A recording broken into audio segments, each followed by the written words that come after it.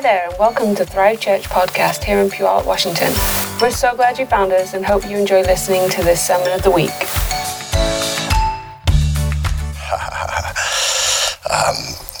Couple quick things. You may have noticed last week's announcements. We started talking about the fact that I'm going to Honduras instead of to Nicaragua, and that's because the organization that I'm going with which is missions.me, decided that they would not send any of us that were scheduled to go to Nicaragua because there's all kinds of unrest going on, and there's some protests in the capital city of Managua over Social Security stuff, which is interesting. So a lot of young people are there, but there's been some deaths. There's been there's some violence, and they just wanted to keep us safe, which I appreciate, and my wife appreciates. And so instead, they are sending our team to Honduras, and I'm really excited about that trip. It's going to be a lot of the same. One of the cool things, just to let you in on some of the backstory, is one of the reasons that I really wanted to go on a mission trip is I want to be where we can see people get healed. I hear all the stories, like when go on a mission trip, get to another country, you're going to see people phenomenally healed immediately of some things that are happening. And you can take that back to your church and to your region. And I'm like, yes, that's what I want. I want that. The Nicaragua trip, we did not have a planned medical team outreach, but in Honduras, they are having a medical team outreach every day. So they have part of our outreach is they're going into schools and ministering to young people and inviting them to our concert event that's on Friday, I believe. And then part of our team is going to be going to set up at a church to do kind of a medical clinic, which basically what medical clinic means is we're going to give them free medical supplies and have the opportunity to lay hands on them and pray. And so I'm told that I'll be getting to do that like 8 hours a day for 5 days a week, and that is exactly what I wanted to be doing. So I'm super excited about that. I know we're going to see amazing miracles and see God move. So super fun. That's going to be good. So I wanted to tell you about that because you might have noticed, like, what happened to Nicaragua? That's what happened. Also, I let you know last week that with the sale of our building, of course, the big question is where are we going after July? And we're still working on that. We have a lot of stuff that we're getting some new direction on. We'll be sharing that with you next Sunday. I'll be having that information available for you guys to kind of get up to speed about what God's doing in that regard. So good stuff happening, and we're excited about the future. So today, I'm going to be sharing a message with you that honestly I've had prepared for like 4 weeks because it was the second half of a message I couldn't get to, and then I just haven't had the opportunity. But it actually, when I was going to preach it the first time, I put it at the back half of my first message because I thought it was the best. Like I want to end with this section. So I'm excited about this word today. But it is, if you want a title for it, and I'm mainly saying that for Noah back there, who's not in the booth. But thank you. My title is Postured to Surrender today. And we're going to talk about that. We're in this season of encounter. I really believe that God's declared over us as a church a season of encounter. And what that looks like is that we're anticipating God to show up in our lives. And we're not just like sitting back and waiting like, God, I hope you show up. You might show up. That'd be nice if you showed up. But we're actually pressing into encounter. How many know we have the right to press in? We have the right to ask him for encounter. Scripture teaches us that when we seek him, we find him. It doesn't say if you don't seek him, you're never going to find him. But it definitely does say if you seek him, you'll find him. So so we can press in to encounters. So today I'm talking about a way that we can posture our heart in order to encounter God, and that posture is the posture of surrender. If you want to turn with me in your Bibles, I'm going to be in Philippians chapter 2 to start with. I'm starting with verse 5, and it says this: "Have the same mindset as Christ Jesus, who being in very nature God did not consider equality with God something to be used to his own advantage. Rather, he made himself nothing by taking the very nature of a servant, being made in human likeness. And being found in appearance as a man, he humbled himself, by becoming obedient to death, even death on a cross. Therefore God exalted him to the highest place and gave him the name that is above every name, that at the name of Jesus every knee should bow in heaven and on earth and under the earth, and every tongue acknowledge that Jesus Christ is Lord, to the glory of God the Father." One of the things I want to point out here at the very beginning is that Jesus modeled a lifestyle of surrender. I mean, he lived that way. I mean, he is the Son of God. But you see what it says, that it says, who being in very nature God, he did not consider equality with God something to be used to his own advantage. He modeled that lifestyle of surrender. Even just to leave heaven and come to earth in the form of a man required him to surrender what he had. He endured the cross, it says, despising its shame. Why? Was it because Jesus was a glutton for punishment? I don't think so.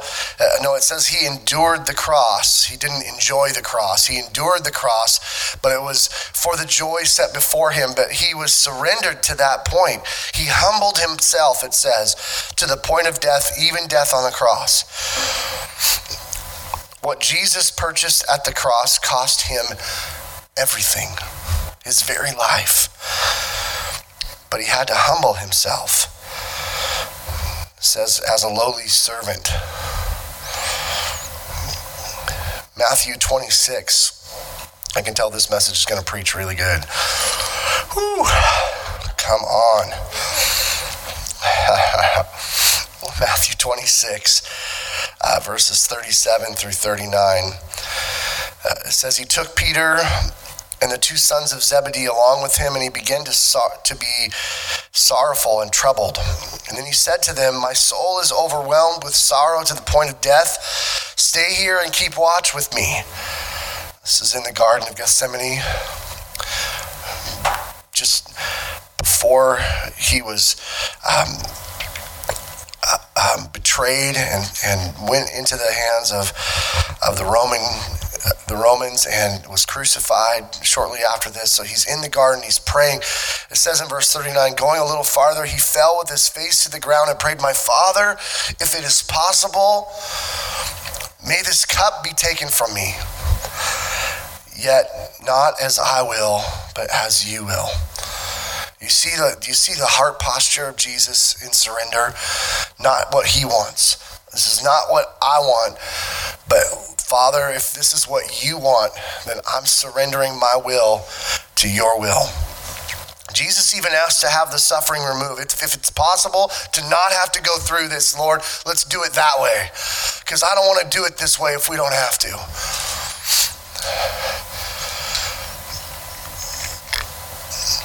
But not as I will, but your will, Lord.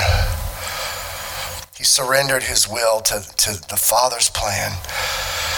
This is the essence of the surrendered lifestyle. John 5, verse 19 says this, Jesus gave them this answer, very truly, I tell you, the Son can do nothing by himself.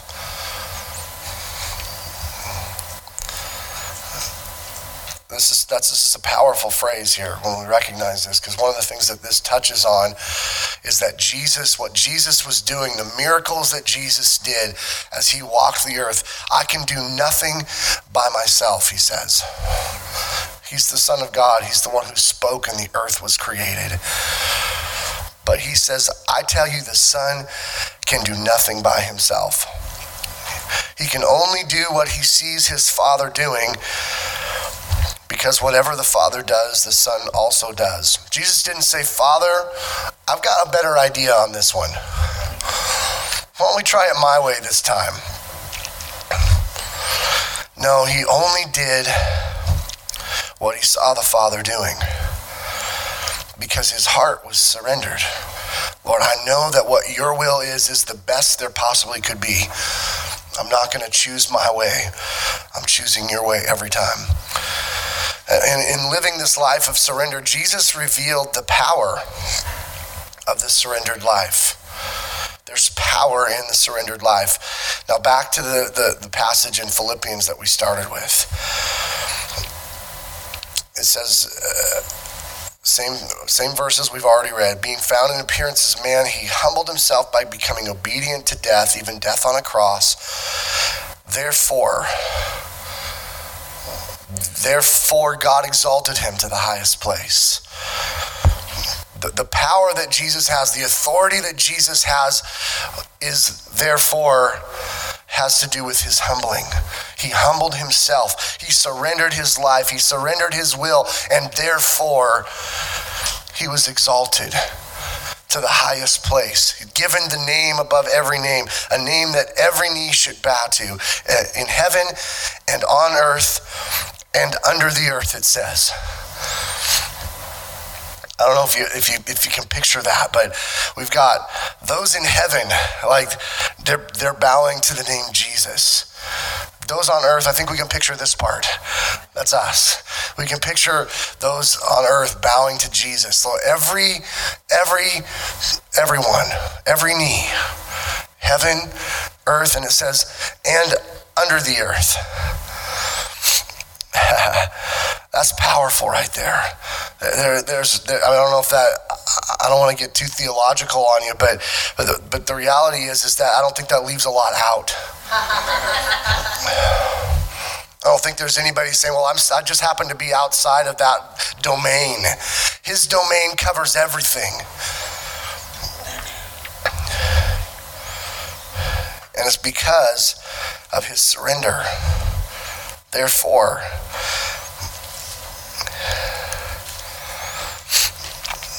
now there's a word in that verse 8. It says, being found in appearance as a man, he humbled himself by becoming obedient. I'm just going to let that word just hang there for just a second, because obedience isn't a word that we very much like in American Christian culture. I knew you guys were going to love this message. This is so fun. Jesus was obedient to the point of death. If Jesus was obedient, it stands to reason that we are probably going to need to be obedient as well.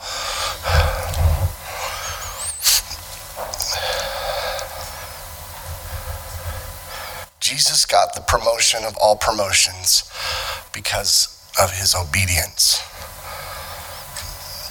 Surrender, I think I'm getting ahead of myself, but surrender isn't surrender until it costs you something.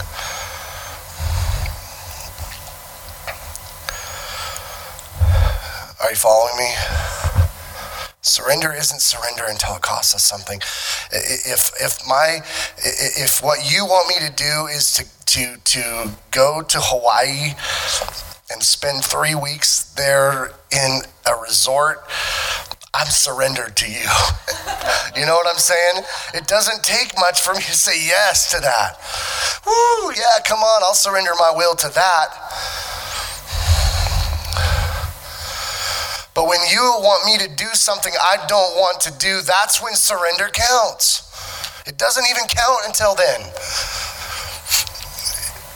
Jesus could have did everything he did, but when it came to the point where God was asking him to lay down his life at the cross, and Jesus could have said, you know, this one's just a little bit much. You're asking a bit much here, God.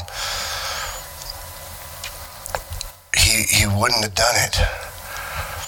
He wouldn't have accomplished what he did. He wouldn't have won the victory that he's won, that has victory over all sin and sickness and disease. He wouldn't have the name above every name. It took obedience when it crossed his will. Lord, I don't want this. If it's possible, take this away from me, he said, right?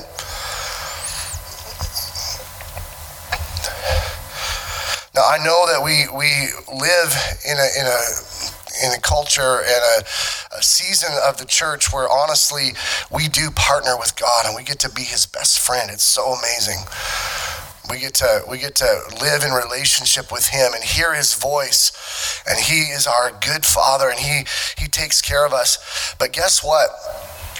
There is an element of obedience and surrender that is required for us to accomplish our purpose. Are you hearing me this morning? Each of us ought to be living a surrendered life to the lordship of Jesus. I don't know. I just believe that if Jesus had to surrender his will, that we're going to have to do that too. And what does that mean, and what does it look like?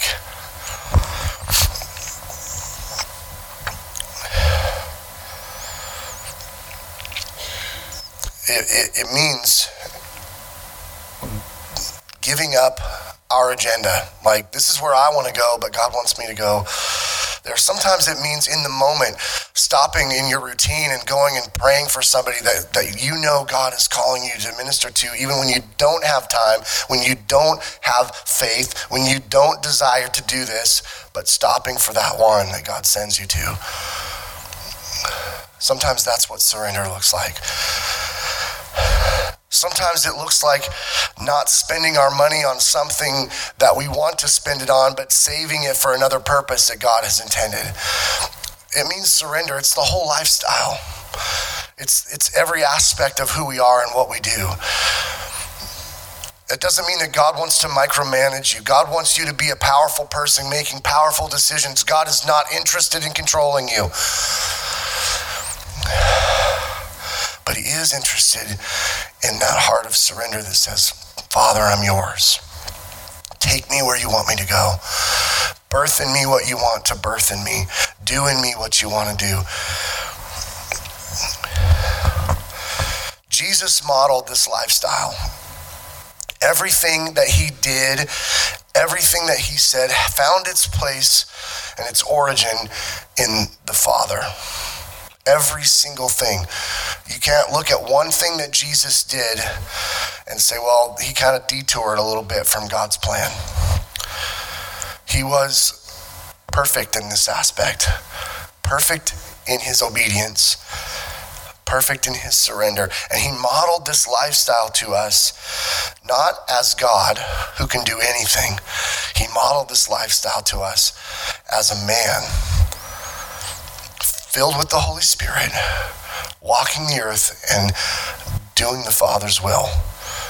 I'm telling you this morning, this is your calling. Now, you might be called to be a doctor. You might be called to be in construction, to build things. You might be called to any number of vocations, careers, but I can tell you this, that you're called to bring the kingdom of God into this earth. And this is what it looks like. It looks like hearing what he says and speaking it. It looks like seeing what he's doing and doing it. There was a time I was at a movie with my wife on date night. It's one of my favorite nights of the week. I don't give it up often.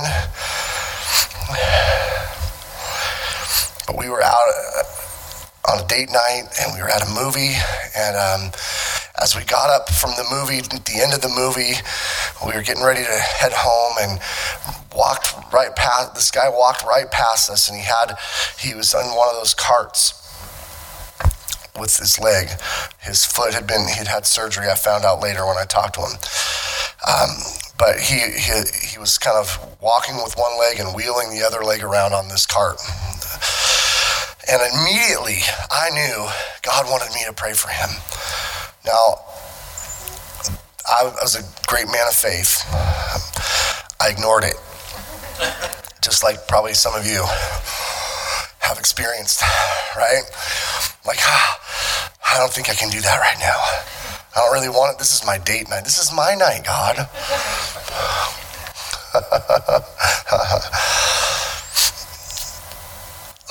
My wife doesn't always love it when I do some stuff like this, in public when she's with me. She's like, she's not necessarily feeling it with me that day. I didn't want to do this. Are you getting me? I mean, it's like, how many have been there, right? So we walked out the movie theater. We're out in kind of the main area now where they sell the tickets and the popcorn and all that. And I thought I was done. I thought I missed my moment, but it feels good. You know what I'm saying? And so we were using the restroom and kind of getting ready to head out ourselves. And I'm out waiting for Angie. And guess what?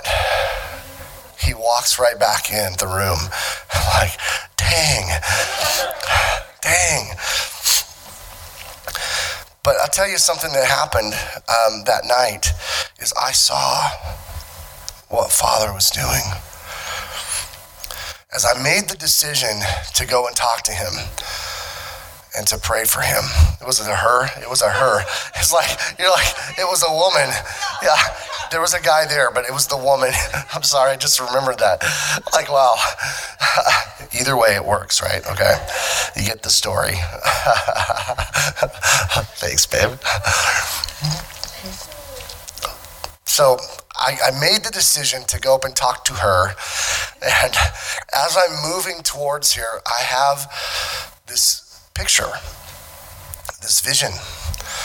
Now, in case you're feeling like you never have visions, you do. You all have visions. You all have them. It's not some super spiritual thing that happens. That sometimes it can be really amazing where you like your eyes see and you're seeing spirit realm, or you're seeing something prophetic, and it's impossible to deny it. It's absolutely what your physical eyes are seeing. That's called an open vision. That's not what I experienced in that moment. But what I saw just was a picture in my spirit, kind of the movie screen of our thoughts, our heart. And I saw this toe being healed.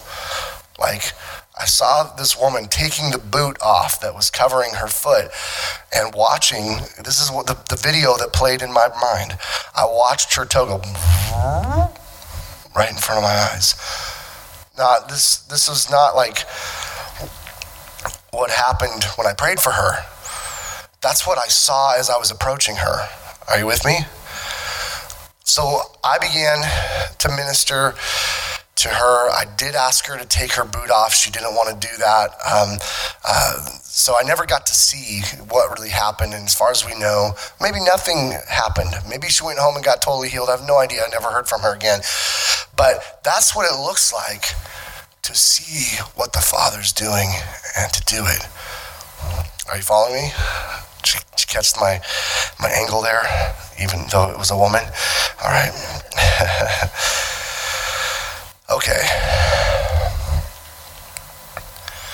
These verses in Philippians 2. At the name of Jesus, every knee should bow in heaven and on earth and under the earth, and every tongue acknowledge that Jesus Christ is Lord, to the glory of God the Father. These verses describe the required surrender of every person. Remember what we talked about? Every knee in heaven, every knee on earth, and those under the earth. Right? Where are you in that picture? Is your knee one of the knees that's bowing to Jesus? Let me tell you this. A gospel that does not require complete surrender does not have the power to transform your life.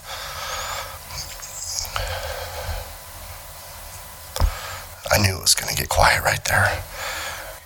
A gospel without complete surrender to Jesus as Lord of your life is a gospel that has no power to free you from the power of sin. We do not have freedom from sin because he had a good thought about us. It's because he died as us. Right? It's only in surrendering who we are to take on the work of the cross. He bought us at a price, the scripture says. We are not our own. That's in 1 Corinthians 6. You're bought at a price, therefore honor your God. Honor God with your bodies, it says there in verse 20. You are not your own. We don't belong to ourselves. We belong to Jesus, and this requires something of us. Now, we are in relationship with him. He's a good father. All this stuff is still true. But there does need to be this sense of, God, you know what's best for me. You know what's best for my life. You know what I ought to do. And you know the things that you want to do in me and through me. It's this part. I think a lot of times we want to surrender to what God wants to do in us, but sometimes we want to hold him at arm's distance when it comes to what he wants to do through us. Maybe I'm just talking to myself, but I'm pretty sure that we do that sometimes. I know I do.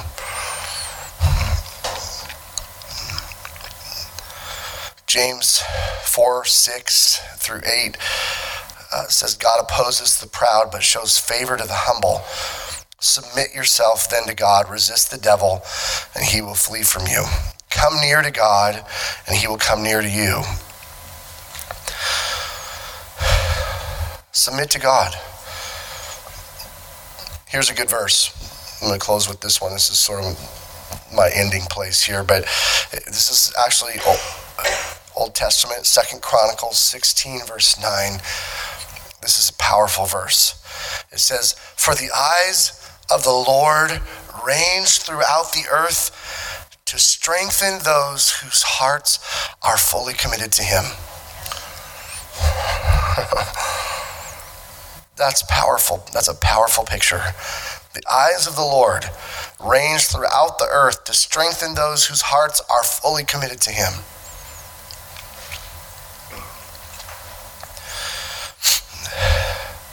How many know what a bolo is? Like your NCIS fans, right? Okay, a bolo means be on the lookout. This is what God's doing. His eyes are ranging throughout the earth. He's put out a bolo for those whose hearts are fully committed to him. Those who aren't living their life according to their own agenda. Those who aren't living their life going after their dream but totally ignoring what God has on his heart. He's looking out for those kind of people. Why? Because he wants to add strength to you. He wants to add to you his strength. Surrender postures us to encounter his supernatural strength. Everything that God does is supernatural. I don't know if you get that. That's his normal, right? Whatever he does is supernatural. That's what defines it as supernatural. So when we posture our heart to surrender, we posture ourselves to encounter him adding supernatural strength to us.